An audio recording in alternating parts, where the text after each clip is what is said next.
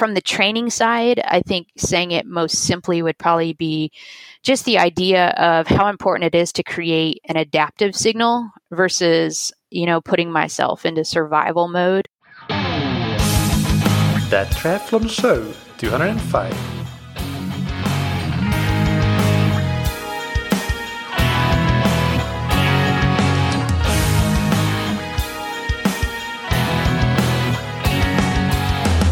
Hey, what's up everybody, and welcome back to another episode of That Triathlon Show, the podcast presented by scientifictriathlon.com.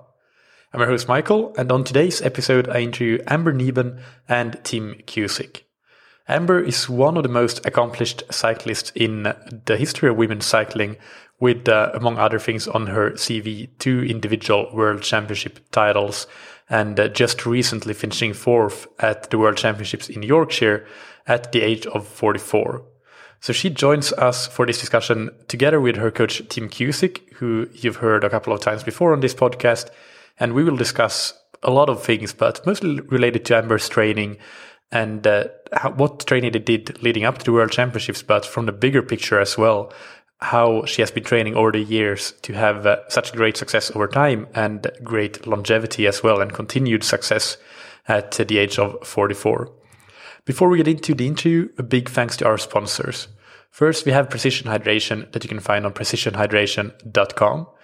And many of you will already be back in the full swing of things with your base training and are moving indoors due to short days and cooler weather conditions. So the trainer will probably be in use a lot, maybe even the treadmill, and that generally means a lot of sweating. So if you want to make sure that you preserve performance, especially if you do longer and harder workouts on the indoor trainer or on the treadmill, then it's worth taking some time to think about your hydration during those workouts. And for example, if you tend to get very sweaty, you get sweat marks on your body or on your training gear or clothes, then that might be an indication that you're losing a lot of electrolytes and should replace them.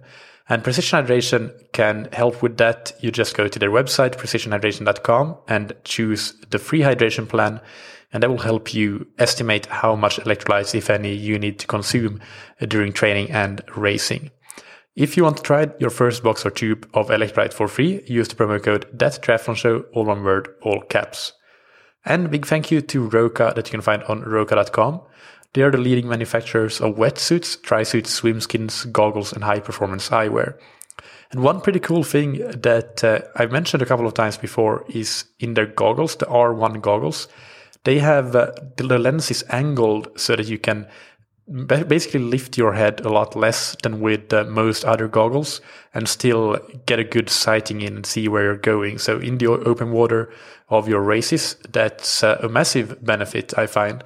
And one thing that is pretty fun to do now in the base training phase is to actually practice that in the pool. And you can even compare using those goggles with using some other goggles that don't have that same angling.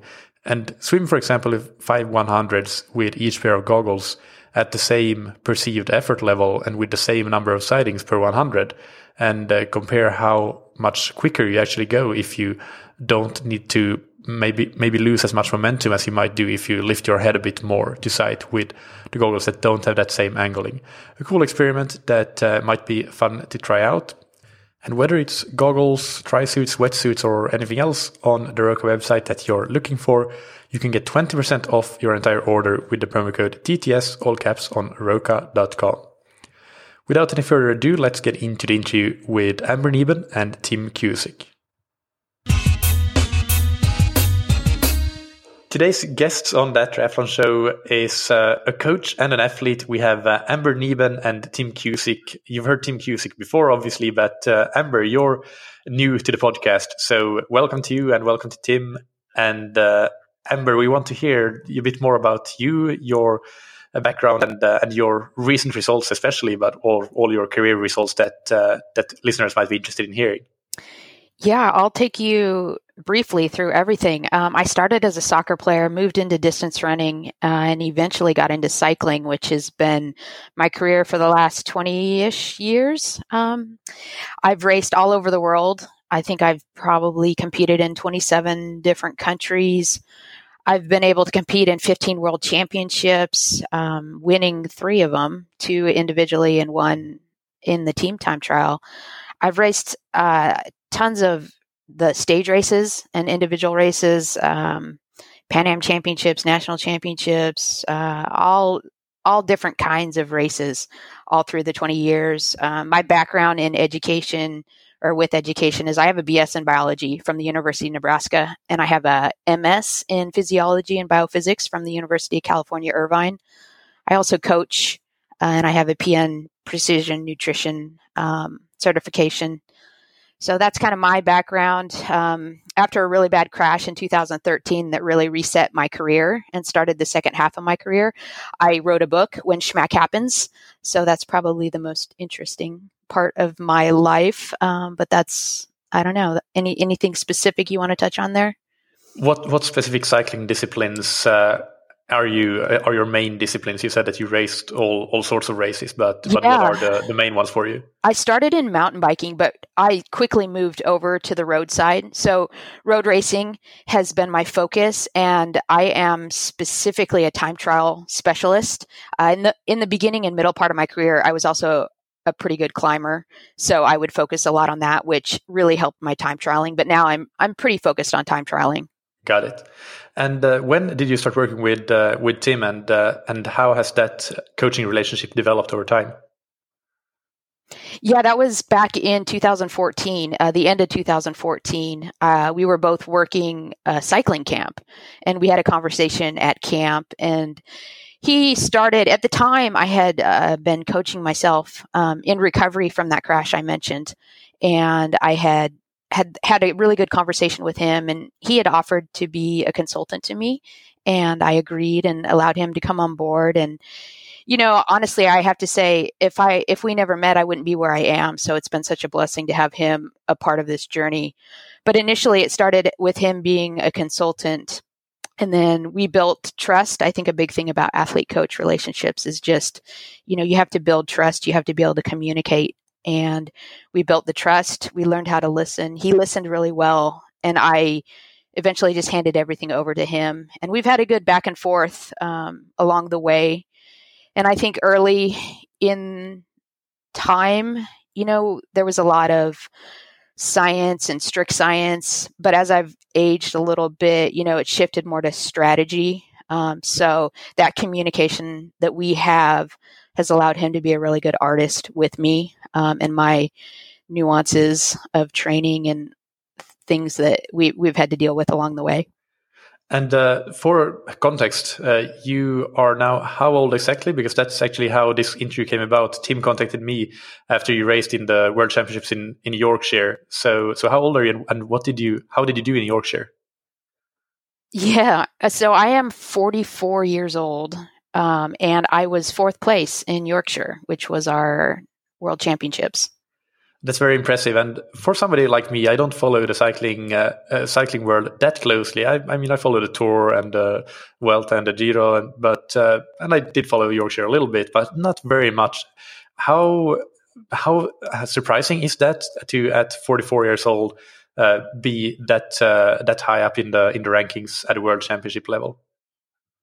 Yeah, I haven't looked, so I don't know for sure, but I don't remember anybody older being that high. I know Jeannie Longo had some results. Kristen was in her 40s when she won her gold, but it's very unique. And honestly, it was kind of cool because Chloe, who won, was half my age. So I certainly am competing against people who are half my age easily. Yeah, and we'll definitely get into that a little bit more, how you managed and how things have changed since your 20s and 30s. But before that, a little bit more about Yorkshire. Was that your main goal for the season, to perform well there? And what specific goals and expectations, if any, did you have? Yeah, it was my main goal, with the caveat of saying that I had to qualify first. So it wasn't automatic that I was going to be selected. So within having that main goal of the World Championships, I had to qualify. So that was done through the national championships. And yeah, my goal is always to win. I I have no fear of saying that. My expectation was to podium. So I think for me in Yorkshire, fourth place is always a hard place to be. We call that the wood medal, and it's you're one spot off the podium. So it's a hard place to be. But at the same time, for me, knowing obviously my age, but honestly, I had a mechanical in the last 3Ks of the race, and I was dealing with vertigo, really, really bad vertigo, or we made a hospital visit the day before. So, I was pretty excited to be able to pull off fourth place. Yeah, that sounds like some circumstances that made it even more challenging to be on the podium. To be on a fourth place, but let alone a podium. So let's talk about the training and the season and how it went, how you built up to have that good race in Yorkshire, and maybe this is where we call on Tim to add some contributions to the conversation. How did you plan the season in terms of training and racing to be qualified and be ready to perform in Yorkshire? Sure. Glad to answer. So you really have to go back to the bigger picture. As you two were just speaking about Yorkshire was just one step in the plan. So even when you start saying a year, understand in performing at Amber's level where, you have a multi-time Olympian, you got, we're always looking at the bigger picture, bigger plan. The bigger picture, it was, we want to qualify for the Olympics. So the reason that's important to say is that forces you, and I think for the listeners, this is more important than they might imagine. Don't think in 1 year cycles. We're always thinking in 3 to 4 year cycles. Well, the reality is the Olympics being every 4 years kind of drives that. And the everyday cyclist might say, well, it's not really that important for me to think like that. But it is. If you take a new cyclist, you take anybody training over time, if you can think bigger picture like that, you can often produce better results because you can break down the view into acute and chronic and think about it in the sense that your season is one step towards achieving something bigger. A lot of young riders are impatient, right? They want it all this year and that can get them into training trouble and stuff like that. So with Amber, when you look at the season planning of the year, we really had the main goal was we looked at what it took to qualify for the Olympics. We spent some time at the Olympic Training Center, sat down, decided, we were going to really work towards making the Olympic team. You then take a look at the criteria and say, well, what do we need to achieve that's crucial to the criteria? And that's a game changer. I mean, oftentimes you have athletes that have to run and race full seasons and participate, in more activity for their team. Amber, at this point in her career and her success, has a luxury of being a little more in control of her schedule. So basically what we knew with the criteria, last season was so important because the Olympic selections will be in June of 2019, pre-nationals, 2020, pre the nationals. We had to meet all the criteria this year. That means we looked at, 3 core events, Pan Am to nationals to worlds. We had to, do well at Pan Ams and or win nationals to qualify, make sure we were in the world championships. So that obviously became the core of our planning. We then needed to do some road racing and some, other alternative other races to ensure that, we're bringing in a well-rounded resume into the Olympic selection process. So we chose local to Amber, Redlands, because it takes a little travel stress off her, and to do well at the Tour of California. And that basically was the outline of our season schedule. My typical approach, as those who know me, and you and I have actually talked about this before, it really is just I break things down into a 2-phase sort of periodized plan. For me, phase 1 really is all about that kind of training foundation. It's a phase of training that I call your training to train, right? And that's more of your kind of base phase and other stuff. I think one of the things that when you start to think about, the way we approach the year, and this, we'll get into this, I think, a little bit later more, but Amber does a fair amount of training, meaning she does and handles at 44 actually a pretty high training load. But the reality is, when you're looking at the big picture multiple years, we don't want to raise that training load very high all 4 years in a row and still expect to peak and win an Olympics. We've actually, over the last, 3 years ago was her lowest training load, her lowest CTL, probably of her career, outside of an injury year. And then the reality is we've been building each year back a little higher so that we're introducing more training load. We're building more training resiliency. We're building more fitness and capability, which we're going to hopefully translate into performance. And now we're on that higher load trajectory. We began to build that early this year. That will actually carry us into the Olympics if we make the team.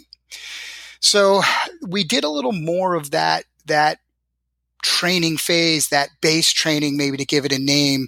I don't like the word base, maybe more of that foundation training.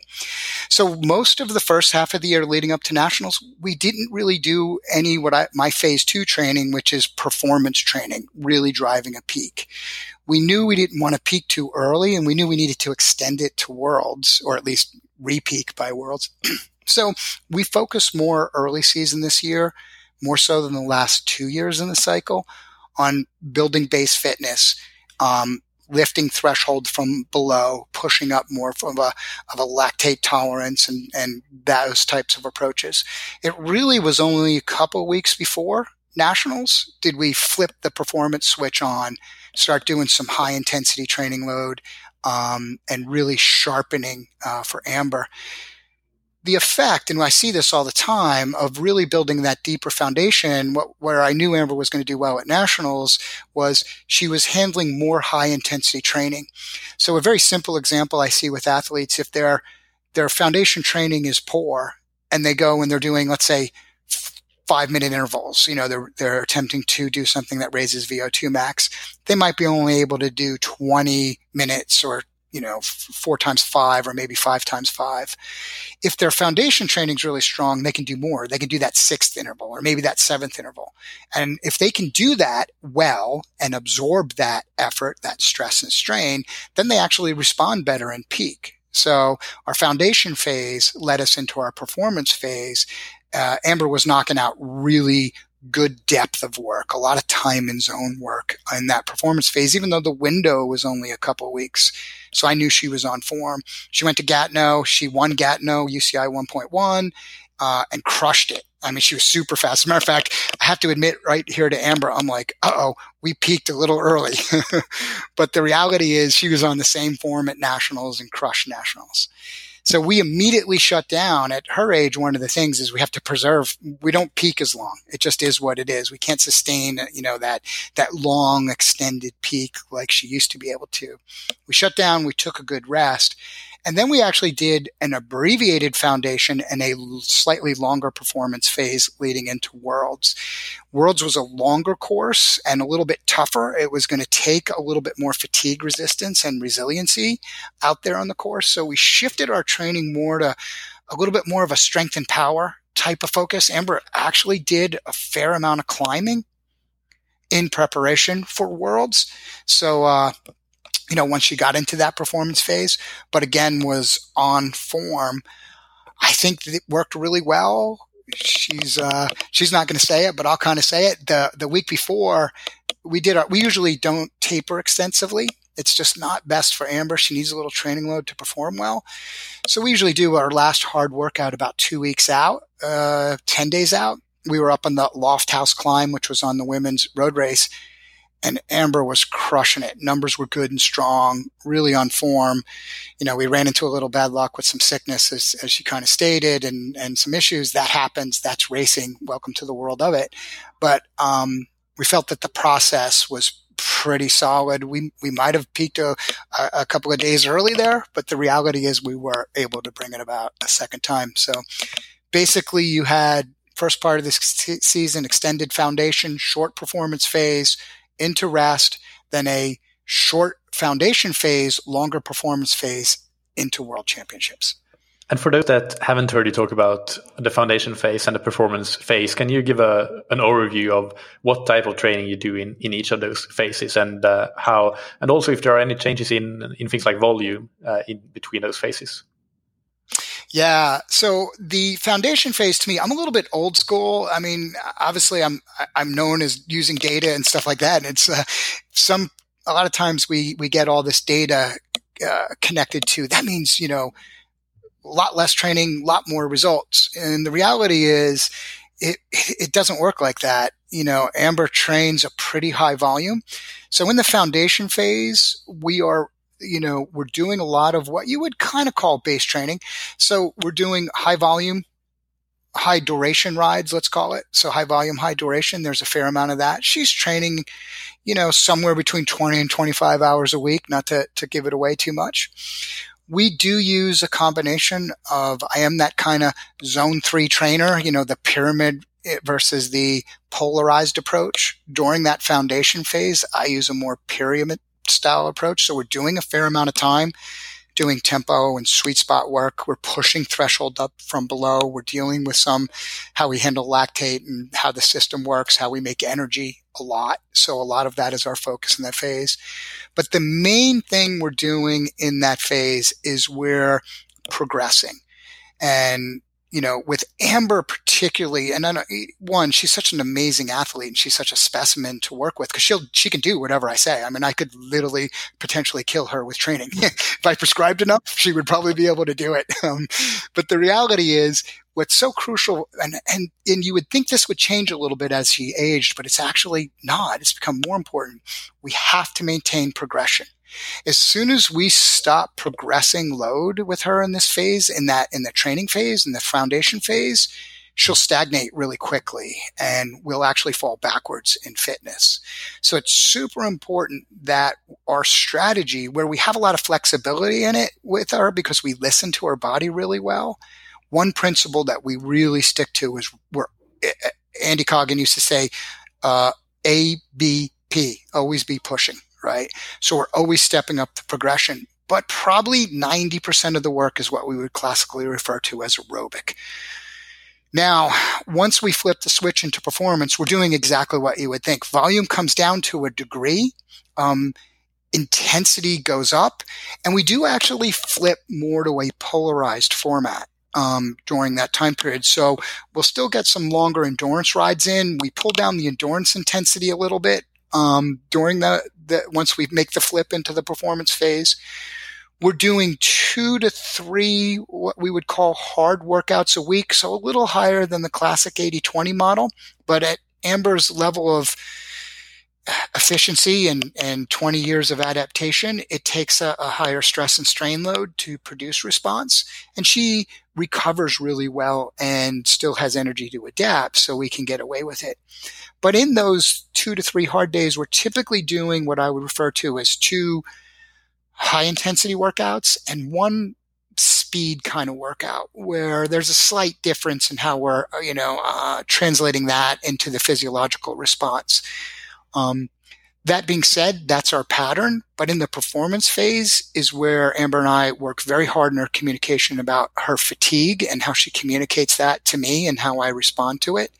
Because that's, obviously one of the biggest challenge of the maturing athlete, that you can quickly go too far as soon as you move into that intensity zone. So you got to be attentive to it. So that's pretty much how the 2 phases works, and some good overview of what we put in. This is really interesting that you mentioned there towards the end the thing about fatigue. Actually, just a couple of days ago, I did an episode about fatigue, discussing with my fellow coaches James Teagle and Lachlan Kieran. So, Amber, how do you, communicate fatigue and measure fatigue if you do it with objective measures, and how does that impact what you do in training? Yeah, it's actually really hard to communicate that. There's really no objective way to measure it.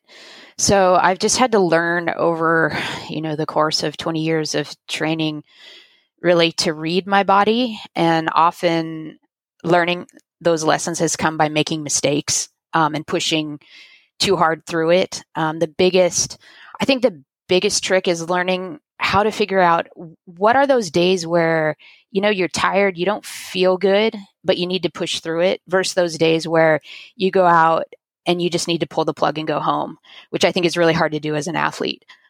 So learning how to it's more of a sense really than anything objective. And it's come from making mistakes on both directions. So now when I try to communicate it to Tim, I guess probably try to communicate how I'm making the power. Am I straining to make it? Am I on it? Am I fighting for it? Really, those are probably the biggest cues. My sleeping and some of the rest and digest from the parasympathetic also kind of give me a clue. And sometimes you just your brain gets tired and you have that lack of motivation, I guess you could say, but it's different than just being tired and not needing to fight through. I don't know if that's useful or not, but yeah, it's very much being in tune with your body. It sounds like so it is very useful because it does tell us that that's an attribute that we need to have as endurance athletes. And I think talking it out with Tim is very helpful. When I talk things out with the athletes I coach to try to help them learn how to communicate that back to me. There's the back and forth where when he writes a workout, he has to be able to communicate in a way that I can translate it to my legs, and then vice versa. I do a workout and I have to be able to communicate back to him in a way that he can understand. So there's give and take with that. And we've learned through the years how to do it. It hasn't been, a light switch to be able to figure it out in one day. It's just been process. Yeah. And we got a description there of your season and the big picture planning behind it as well. Can you describe how your training and even racing potentially has changed over time since your early days of racing, and obviously not going into super great detail of every single change that has been made, but as a big picture overview, how different is this from what you have been doing in the past, and what have you been doing differently, and why have you changed things up? Go into that a little bit. Yeah, I think because my career has been so long, I think the easiest way to really talk about it would be to look back to 2013 and that crash and move forward from there and think of the second phase of my career. And I think there were a couple different things that needed to change. Physically, I had some issues. So my glutes had stopped firing or weren't working optimally, and I was having gut issues, which weren't helping with recovery and fueling on the bike. And then from a training perspective, I was really stagnant. I'd been doing the same thing for a long period of time. So working on the training stagnation and really understanding that. In addition, just the idea of timing peaks right, and coming into the right races on point, figuring all that out has been a huge driver since 2013. In my training, I would say some of the things that I've learned to do differently, and some of it has really just been maturity, but also in working with Tim. But the idea of not trying to set a world record every time I'm on the bike, and understanding that I don't need to do that. There's a time and a place for that, and that's not necessarily every day. And then also just kind of increasing time in zone and doing more work. Like Tim mentioned, I have been training for so long. So in order to create a stimulus that creates an adaptation, it's more and more that overload side of things. So learning how to progress time in zone, both with SST stuff and VO2 stuff, just to increase capacity there has been huge.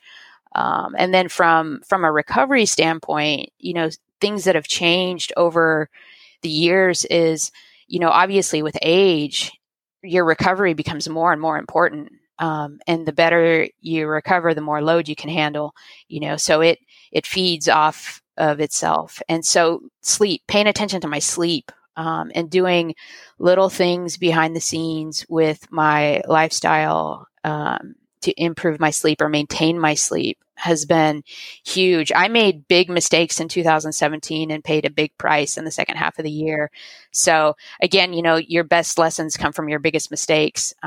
So that lesson for me has stuck with me the last couple years and has helped me, I think, train better, moving into this Olympic cycle. Do you want to go into what mistakes you made and what you have changed to improve your sleep? Yeah, I think so. You always think you're invincible and you can do anything and everything you want to do. And so for me, I had to acknowledge the fact that I needed to be in bed early or at a certain time every night, and it wasn't like, I could go to dinner with friends and one night and then the next night maybe go to church and then the next night do this. It was like I had to be really careful with the amount of time that I spent outside of my recovery zone, which for most people, that's not an issue. But if you're trying to make the Olympic team, you have to be pretty single-mindedly focused. So, I had to be real cognizant about not being out too late. So I had time at home essentially to unwind and to get away from the stimulus that would keep me awake. And then like from being on electronics, for example, like coaching, writing, emails, just being on my computer, it's like an hour before going to bed, getting off of that and being disciplined enough to do everything that needed to be done far enough in advance so I could do that. And then little tactics with, I think, orange glasses at night and just finding a rhythm, making sure I got my body in rhythm as best as I could with time down, time awake has really helped me increase the quality of my sleep in addition to the amount of time I've been sleeping. In terms of the stagnation that you mentioned there, what do you think led to the stagnation? You said that you had been doing the same thing for a long time. Was it just that you had been doing the same thing, but do you think it was also maybe even the wrong thing in the first place? And what did you do and before changing things up and starting working with Tim?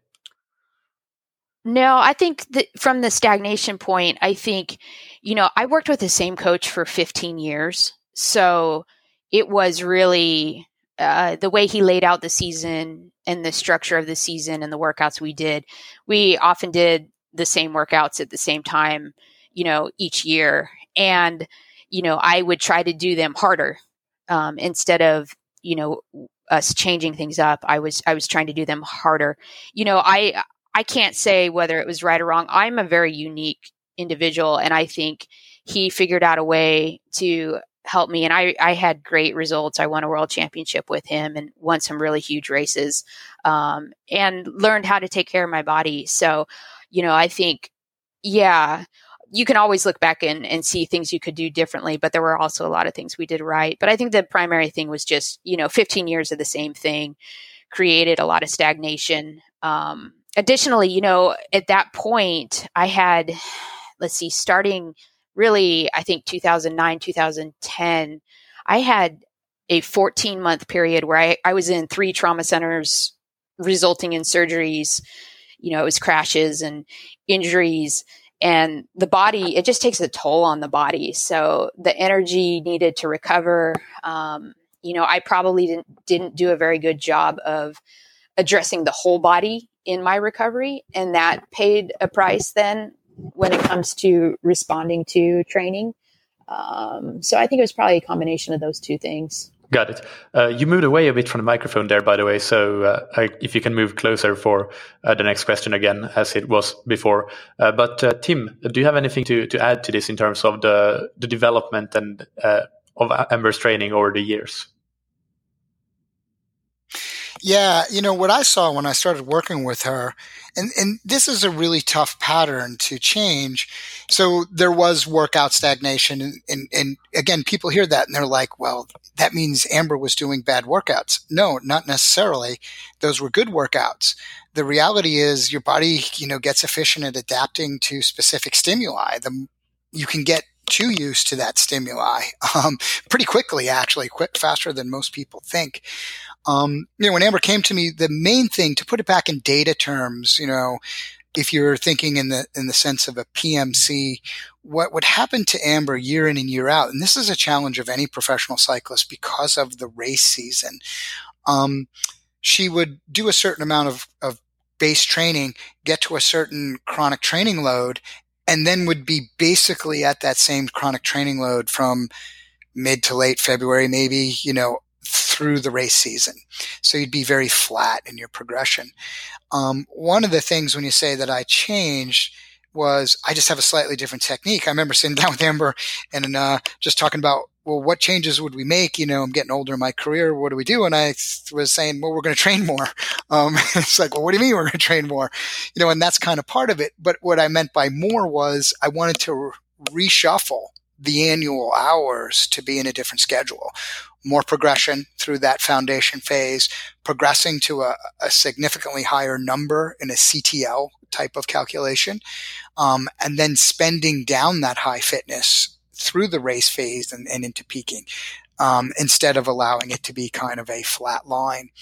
Amber gave an excellent example, though, how we could get, because she said it was her sleeping that hurt her in 2017. 2017, we come out of Doha. We were on a high training cycle in Doha. That was an important year for Amber to reestablish coming back from her big crash and injuries as a world leader, world champion. So we were on a high training load, and we both got maybe a little bit greedy. It is what it is. We trained back to a high training load in 2017. She smashed it at nationals and was unbelievable.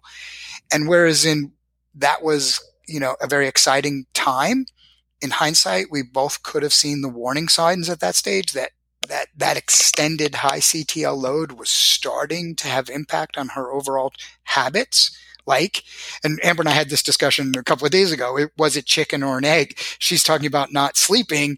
I would say that extended high CTL training range that was lasting at that point, we were getting into the kind of 14 to 16 months range, with some rest, don't get me wrong, but not enough.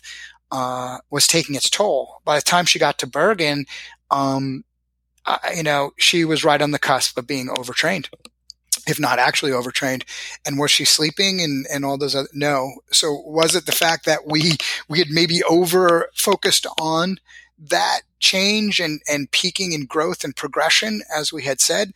I would say, yeah, so my learning lesson, because, it's such a disappointing thing when your athlete goes and, particularly on a stage like Worlds, when you're the defending champion and does not have a great day, as a coach, you have to own that and live with it. It was as painful for me as it was for Amber, and my takeaway from that was to then say, okay, what's the next goal? Olympics in Tokyo. Got it. Let's significantly reduce CTL, and let's restart way further down and take what we've learned here and build year over year more slowly to Tokyo. So I think, the change has been, we actually train some more, not all that much more if you look at the actual hours, but we raise to a higher CTL at select points in the season. We spend down. We need to. We don't want extended periods of flat CTL, because that will, particularly if you match it with the same old workouts, that can pretty quickly lead to stagnation in a 40-plus athlete. This is a bit tangential to the topic, I guess, but for age group athletes that have a set limit on how much they can train and they can't increase CTL or training hours year on year, how do things change in terms of how they should plan their training, in your opinion, compared to what Amber can do and distribute the training hours basically as she pleases? And Amber said it, I think one of the mistakes that people make is they don't focus on time and zone. And remember, TSS is a score of work you've done. It's not an indicator of anything else. Training stress score is just how much stress you're putting the body under. The actual driver of TSS is the workout, right? The efforts, the energy you tend to expend or choose to expend. So for me, for time constrained athletes, it's so important that during that foundation phase, you adapt an expansion of time strategy.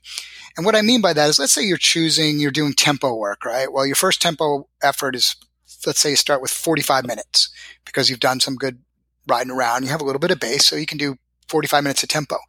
What most athletes do is then they do 45 minutes of tempo Tuesday, they do 45 minutes of tempo Thursday, and maybe come back and do 45 minutes on next Tuesday. And then they do like 3 or 4 or 5 workouts of 45 minutes. And then it dawns on them, well, maybe I can go a little longer. Progression for the time crunched athlete is super important. 45 minutes for one. I never try to do more than 2 workouts at the same time and zone. And typically I just want it to be 1. And the only reason I do 2 is if the athlete struggled to do the first time, meaning if somebody said, man, I almost died doing 45 minutes of tempo, I'd say, okay, repeat that one time. Then the next one's going to be 50. And if they can do that one, okay, the next one's 55. So you're always progressing time and zone. Same with sweet spot training. I see the number of people, and this was a little bit of what I saw in Amber's history, and she actually said it. She'd always be doing something like, I'm not giving an actual example, 2 times 20. And then instead of building time in that sub-threshold sweet spot, right, she would just try to go harder. And the reality is, again, for the time crunch athlete, do 2 times 20 for 1 to 2 workouts, and then make it 2 times 22, then 2 times 25, then, progress all the way out. And there's standards. A good time crunch athlete should be able to do at least an hour of SST in a workout. And then let's say you only have an hour and 15 minutes, once you can do 3 times 20 with 5-minute rest, keep tweaking the modality of the rest. Can you do 3 times 20 with 4 minutes of rest? You don't always need more power. I would not be driving the increase in power as you expand time. Just accept the expansion of time. Now your power will go up due to the increase in fitness. It will more naturally occur, but make the driver the expansion of that time and zone, not necessarily try and hit 2, 3, 4, 5 more watts. It will happen. And then when you kind of get to your maximum amount of time and you've done a couple of those 2 workouts at that kind of, hey, I've got it down now where I'm doing an hour of sweet spot. I'm only taking 3 minutes rest in between, then raise power. Now, if you translate back to your point about your time crunch, you're actually, everything I just said will keep you progressing training stress score for the similar type workouts. Because first you're using time in a higher zone to add a couple of TSS to each workout. Then once you get to a certain point, you're going to use intensity to add TSS to a certain workout. And that should be your progression. Got it. So let's switch back again, switch gears and talk about Amber's training. And in your 40s, Amber, how have things changed compared to what it was like 10 or 20 years ago when you were training? How have you needed to adapt training and racing, and if at all? Can you go into that? Yeah. So, one thing for your younger athletes is just to remember the things you are doing now, are going to pay consequences or pay dividends for you years later. So what I'm able to do now, I wouldn't be able to do if I hadn't been really good at attending to the details of my recovery, my nutrition, 10, 20 years ago when I first got started. Now, I think some of the things that I've had to learn to do on the bike to keep me healthy is I've paid a lot more attention to body work and understanding how connected our bodies are and how important that is to training. So I've worked with, his name is Lawrence Van Lingen, and he's in Laguna Beach, and he's been really good at helping untangle and unlayer all of the years and years of issues and inconsistencies that I've had. Cycling is one of those sports where you can continue to supercompensate and layer problem over problem. So being able to unlayer those problems and then also learning how to prevent them moving forward. I've just gotten so much better about taking care of myself and keeping my body in a more optimal state to be able to absorb the training and adapt and respond. So I think in the later years, that's probably one of the biggest things. Separately, like the nutrition side. So, I started on the bike back in the years when fat was bad. And so all you do is eat more carbohydrate, more sugar, more processed stuff. And, when you're young and you're a rubber ball and you can bounce back, that's one thing. But years and years and years of doing that came with a cost for me. And so I've had to learn how to eat better on the bike. Additionally, I've gotten better off the bike too, which has helped. But the on the bike nutrition and being able to fuel with more real type foods has been really important to just sustaining, I think, my general health, in addition to being able to fuel my workouts right. And then I think, just working with Tim and loading and layering the work has been different and has been better. And as I've done that right, you obviously build a foundation to do it better and do more of it the following year. I think it was Coggin that said, the more you train, the more you can train. And so I think that's really been true with me over the years, that I've continued to get wiser and smarter with how to train and doing that.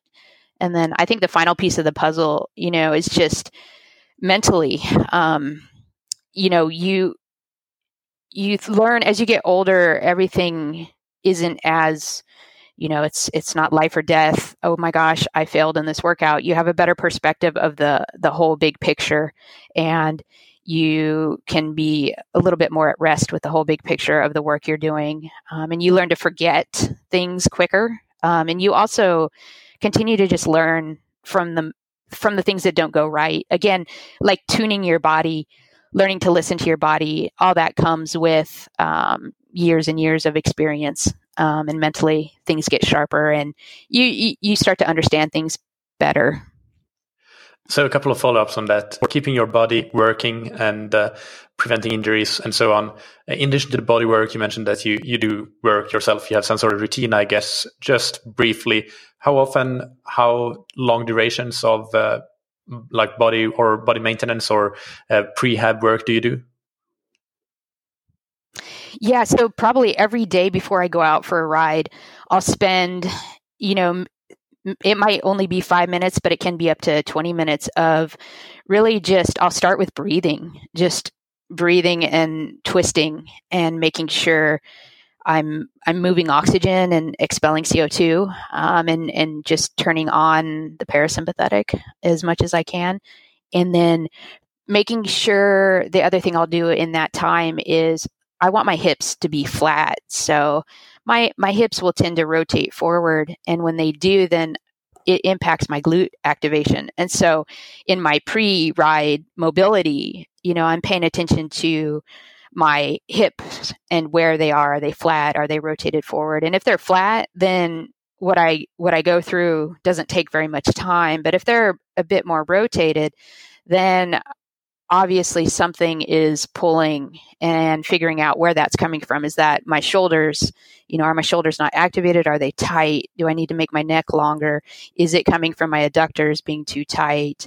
Or are my quads pulling? So it's just then kind of going through a series of movements, probably movements more than stretching, static stretching, but more moving and actively trying to stretch and activate all at the same time, so that's maybe 5 to 20 minutes. And then after my rides, it's really, whether it's directly after or in the evening, it's just spending time with a tennis ball, and using that as a trigger point on different areas that I feel might be tight, or simply rubbing the fascia in the areas that contribute to my problematic patterns. I think everybody probably has patterns of where they typically get too tight and that create the issue. So I focus on just those areas that I've learned from working with somebody smarter than me, are areas that I need to address. And in terms of the nutrition, the changes you made on and off the bike, can you go into a bit more detail on that as well? Yeah. So like I said, in the beginning, all I did on the bike was eat gels. So, quick energy, carbohydrate. And I would use, if I think back, I would do 5-hour long rides and eat 8-9 gels on the ride. And then you think about how many gels I was eating on Tuesday and Thursday, and then on the weekend rides, and then it's like you get home and you got to have your carbohydrates to recover. So it was just a ton of sugar. So I think my body got really carb dependent. So in the interim phase in 2013, it was really just trying to get my body to remember how to use fat. And then on the bike, being able to kind of blend better the fat utilization with the carb utilization. So now when I fuel on the bike, I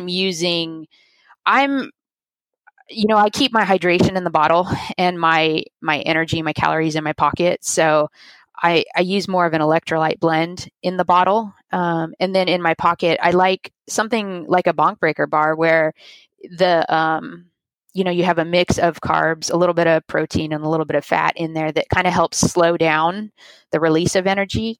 So I am able to digest that on the bike, and I've learned how to digest that on the bike. In choosing to fuel that way, though, I have to be really on top of things. If you get behind, it's a lot harder to catch back up. So learning the cues my body gives me, the hydration cues versus the food cues. I've gotten better at reading those and then taking action quicker. And Tim, do you have anything to add to this topic on how training changes in Amber's 40s versus for a younger athlete or younger Amber? Yeah, I would just add a little bit of color highlight in this sense. I mean, if you listen to what she's saying, right, you can see that Amber is disciplined, detailed, and has a process, right? Part of what makes her such an amazing athlete, and now what makes her, an amazing mature athlete as she kind of gets into this phase of training and this phase of performance where, it's like it's uncharted water, right? You go back to that fact at 45 years old, and driving for the Olympics to compete in the Olympics at 44 years old and driving to compete in the Olympics at 45, we don't have a roadmap. Meaning I can't go and look at a bunch of physiological studies and say, oh, here's a bunch of 45-year-old elite athletes performing at an elite level. And if you do this, here's what's going to happen. If they eat that, here's what's going to happen. They're just not out there. So part of what's been so great for me to be involved with, working with Amber is we've been cognitive and we've been a team in creating that discipline, and it really is, it's four legs of a stool, right? You have nutrition, sleep, body work, and training. So physio, that type, when I say body work, the reality is if you are doing those right, Amber does all those with an amazing discipline. She is a true professional athlete who lives every day like a professional athlete. She has the discipline to do all that, but she's had that for a while. And that's what's now not only the driver of why she's performing at an elite level, it also has enabled her to perform at an elite level at this age. The thing that I would add, so for younger riders to begin to develop, I work with other young professionals who are just, still racing at the world tour, but maybe don't have all those disciplines. And I work, because of my time with Amber, that's an excellent example. It makes me work harder with those younger athletes to shape those discipline and habits. The one thing that she said, though, I think that's super important. Take that stool, those four legs, right? And they sit on a floor called stress. And one of the things I think the true pros do really well is they learn to deal with overarching stress, whether that's life stress, performance stress, event stress, the ability to, accept that, absorb it, and get over it is also a big impact on training. Whether we're a 22-year-old young pro, a 35-year everyday Joe doing the local event, the reduction of life and overall stress has a massive impact on how that stool functions. So, it's a great underlying tip. What she said, she's really learned to deal with it. So many pro athletes live or die by every single performance. I've worked with athletes in the past who can't even do training races, because if they don't do well, the stress lasts for 3 weeks and it's not worth doing a training race, because their anxiety about the performance, the stress is such a barrier. So I think there was a lot of great messages in there for the everyday rider, for the young rider, and for the mature elite rider.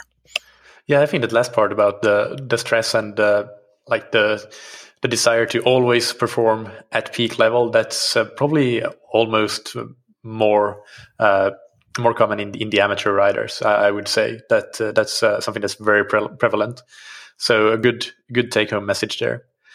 If we continue with you, Tim, what about are there any differences in how you coach Amber, being a woman, compared to how you would coach male elite athletes?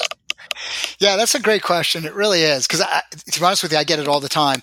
About 5 years ago, I started coaching women professional cyclists only.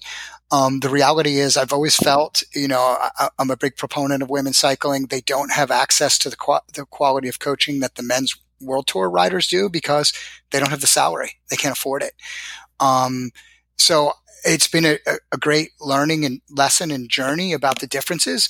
It's kind of funny. One of the overarching topics, and I got to give credit to Scott Moniger. He coined this phrase, men are stronger, women are tougher.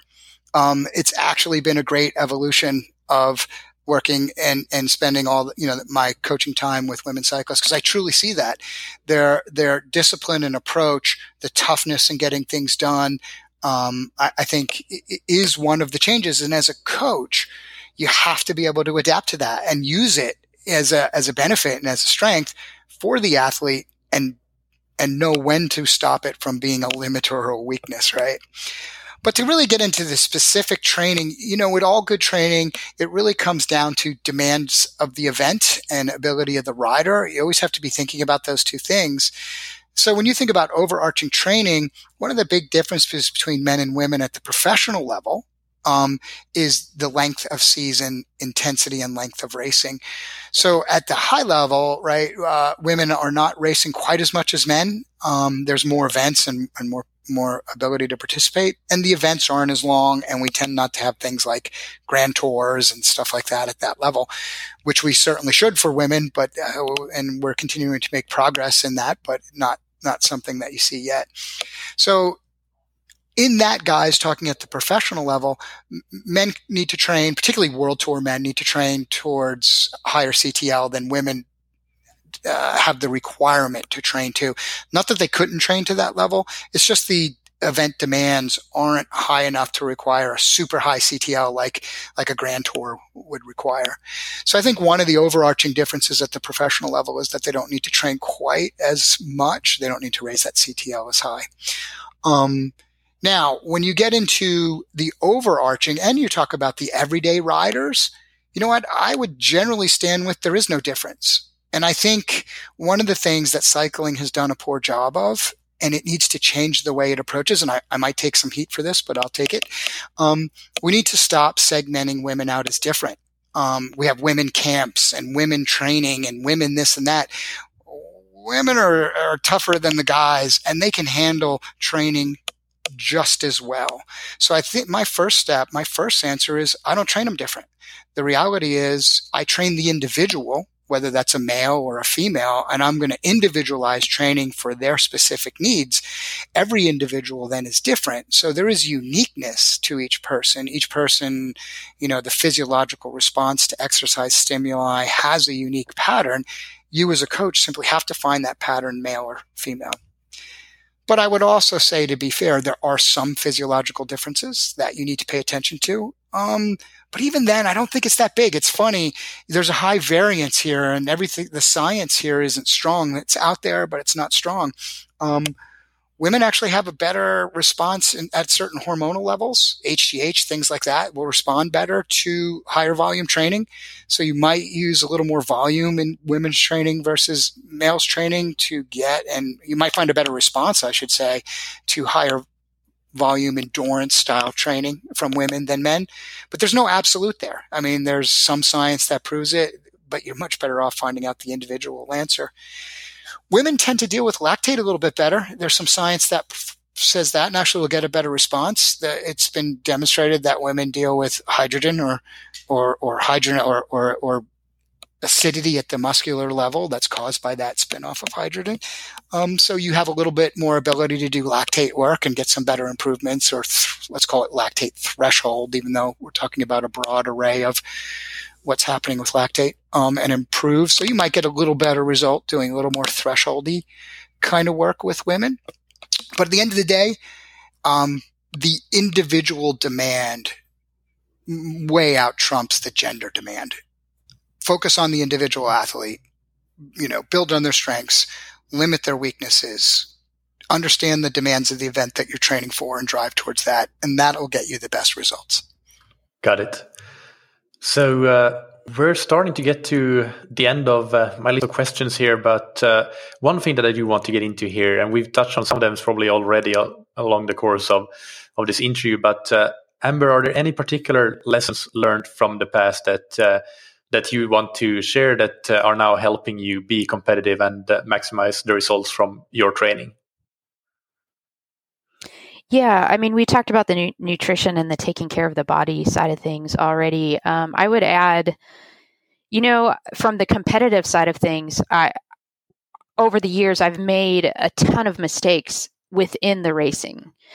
But those mistakes have given me a much better ability to be able to read races and understand races. So those mistakes have made me tactically very wise. So at this age that I am now, being able to read races and see what is happening, has been huge. So, I would encourage people not to be afraid to get out there and race and make mistakes, because you are going to learn a ton that you're going to be able to put to use moving forward. From the training side, I think saying it most simply would probably be just the idea of how important it is to create an adaptive signal versus, putting myself into survival mode. I think the athletes that tend to move towards endurance sports are highly motivated, and they're intrinsically motivated, and doing work is not a problem, but resting or doing the right kind of work becomes a problem. And so just understanding better how to create an adaptive response versus crushing myself and putting myself into non-functional zone or non-functional overreaching zone has been really, really critical to be able to maximize my training in recent years. And Tim can probably expand on some of that. Yeah, go ahead, Tim, if you have anything to add. Yeah, I mean, it's funny. One of the things that I, have learned, and really have learned this well from working with Amber, is, we've evolved off maybe the traditional training. You say training plan, right? What's Amber Neben's training plan? I get that question all the time. And when you say training plan, right, you see a calendar with months and workouts and every days. We really don't have that. It's going to sound odd. We don't have that formalized of a plan. Don't get me wrong. We have a calendar with workouts, and those workouts happen in phases, right? But we actually have a training strategy. We're trying to accomplish things in each microcycle. It depends on how you define the words, but each small part, each step within our greater training strategy. And we accomplish that, we move on. If we don't, we analyze why we didn't and maybe tweak and figure out what we needed to do. And all of that, though, is it's responsive. It's adaptive to Amber's fatigue management. So here's a classic example, right? We might have a training plan, and the classic training plan approach is we're going to do 3 weeks on and 1 week rest, right? That's probably the most common rhythm of training that you'll see out there. We loosely use that, but if Amber, begins to show signs of fatigue 2.5 weeks in, 2 weeks in, we rest. If Amber gets to 3 weeks, which has happened, even this year it happened to us, I think 1 or 2 cycles, and she still had good training in her, we don't. So, one of the things that we, and it's only been because of the quality of Amber's communications. She said this earlier about, she writes amazingly good notes. She understands her body well and describes it well. So I can read her notes and quantify very quickly. I can take the qualified data and quantify it like 1, 2, or 3, good, neutral, and bad, right? And really quickly figure out how she's feeling just based on the communication. She's very consistent in her languaging and her description, which really helps. So that drives our strategy. When I'm looking at strategy and when we need to shift, off plan, and is result, numbers, so power results, sleep hours, and her notes. It's those 3. And I read them I look at those 3 points every day. Not like what was exactly this interval and this and that. I look at that at times, so not every day, but the overarching, put those combination together, and that drives. So we stay flexible and we adapt to that strategy. And that probably has been one of the key lessons. And I could tell you as a coach, working with somebody like Amber always challenges you, so you get better. I've been able to apply that same strategy to my other athletes more and more. They have to be as good at the communication side, right, and understanding, but I've been able to apply that a more flexible approach to other athletes with success. So it's been a great learning lesson for me. Great. And Amber, do you have any final main take-home messages from this discussion for amateur listeners in particular that they can learn from what we have been discussing that would still apply to an amateur with a more tight schedule with family and jobs and things like that? Yeah, I think a couple. I mean, obviously with my age, it's hopefully a big encouragement. I think you're never too young to dream and you're never too old to dream, or you're never have too much time or too little time. You know, it's a matter of deciding you want to try to do something and getting after it. And then just remembering too that achieving any goal is going to be hard. I mean, we've been talking about the Olympic cycle, and that's 4 years long. And we've been talking about the year within, the last year within that 4-year period. But it's hard. It takes time. It takes work. And it's never a straight line. I think a lot of times we want things to be easy and linear, go from point A to point B in a straight line. And that rarely does that happen. Just to remember that you will have setbacks, and, you just want to be trending forward. And I like to say hard is not impossible. And when you embrace your process and you start paying attention to the small details, the daily things you can do, it sets you on a path towards achieving those goals. And generally, I mean, it's going to be a blend of everything. Tim said, there's 4 legs to the stool kind of idea, and it's blending all of it. It's blending the science, it's blending the art, the recovery. And within that too, I would add, when you have a really clear why, that really helps motivate you, and it also helps guide your decision making as you try to prioritize your time and how to do things. Perfect. And the final part of this interview is the rapid fire question segment, where we just have a very short and sharp questions and answers. And Tim has obviously answered these before, so these are for you, Amber. And the first one is, what's your favorite book, blog, or resource related to endurance sports? Oh my gosh, I don't know. I jump around too much. I'm too topic oriented to really give you a good answer on that. I'm sorry. No problem. What's a personal habit that's helped you achieve success?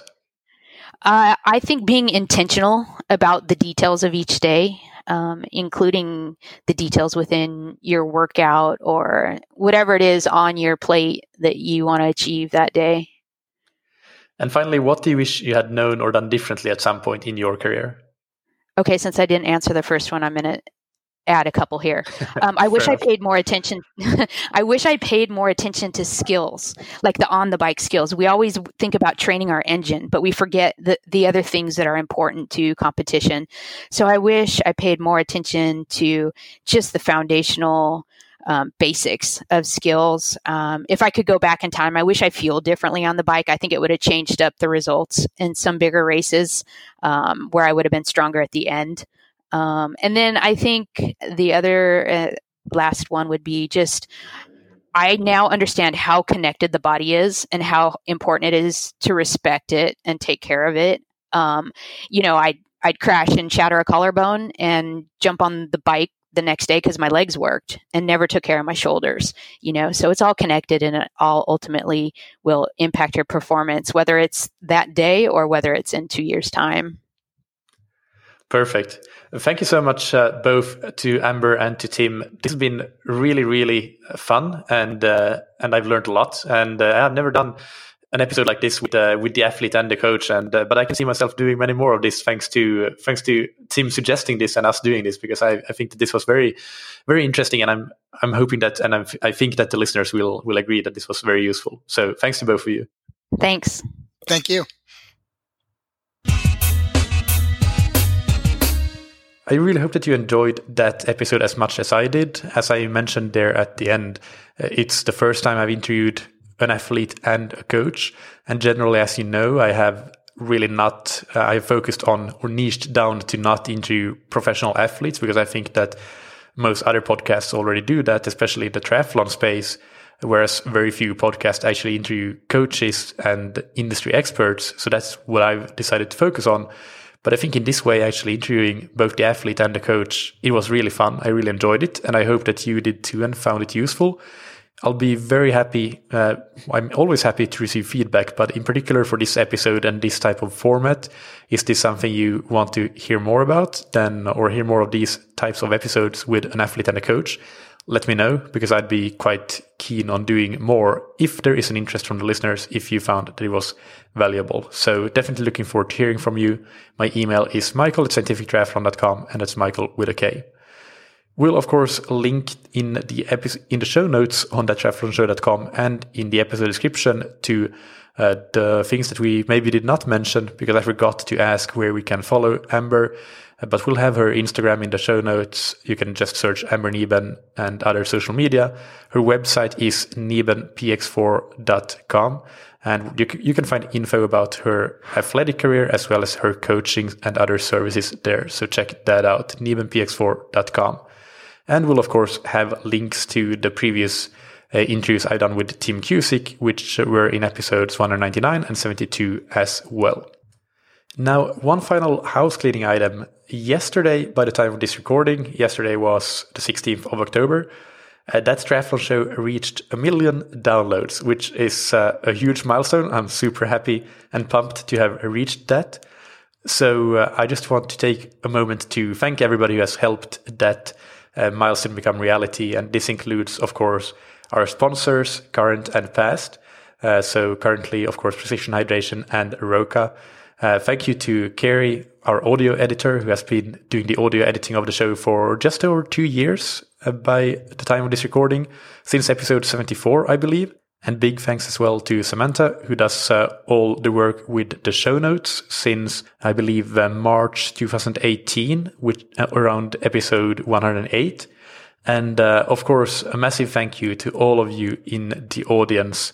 The engagement level, the feedback, and the suggestions and ideas, it's all absolutely amazing.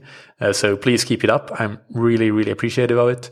And now I just hope that reaching 2 million downloads will take slightly less time than 2 years and 8 months, and slightly less effort than the first million did, because it was a lot of blood, sweat, and tears going into this first million.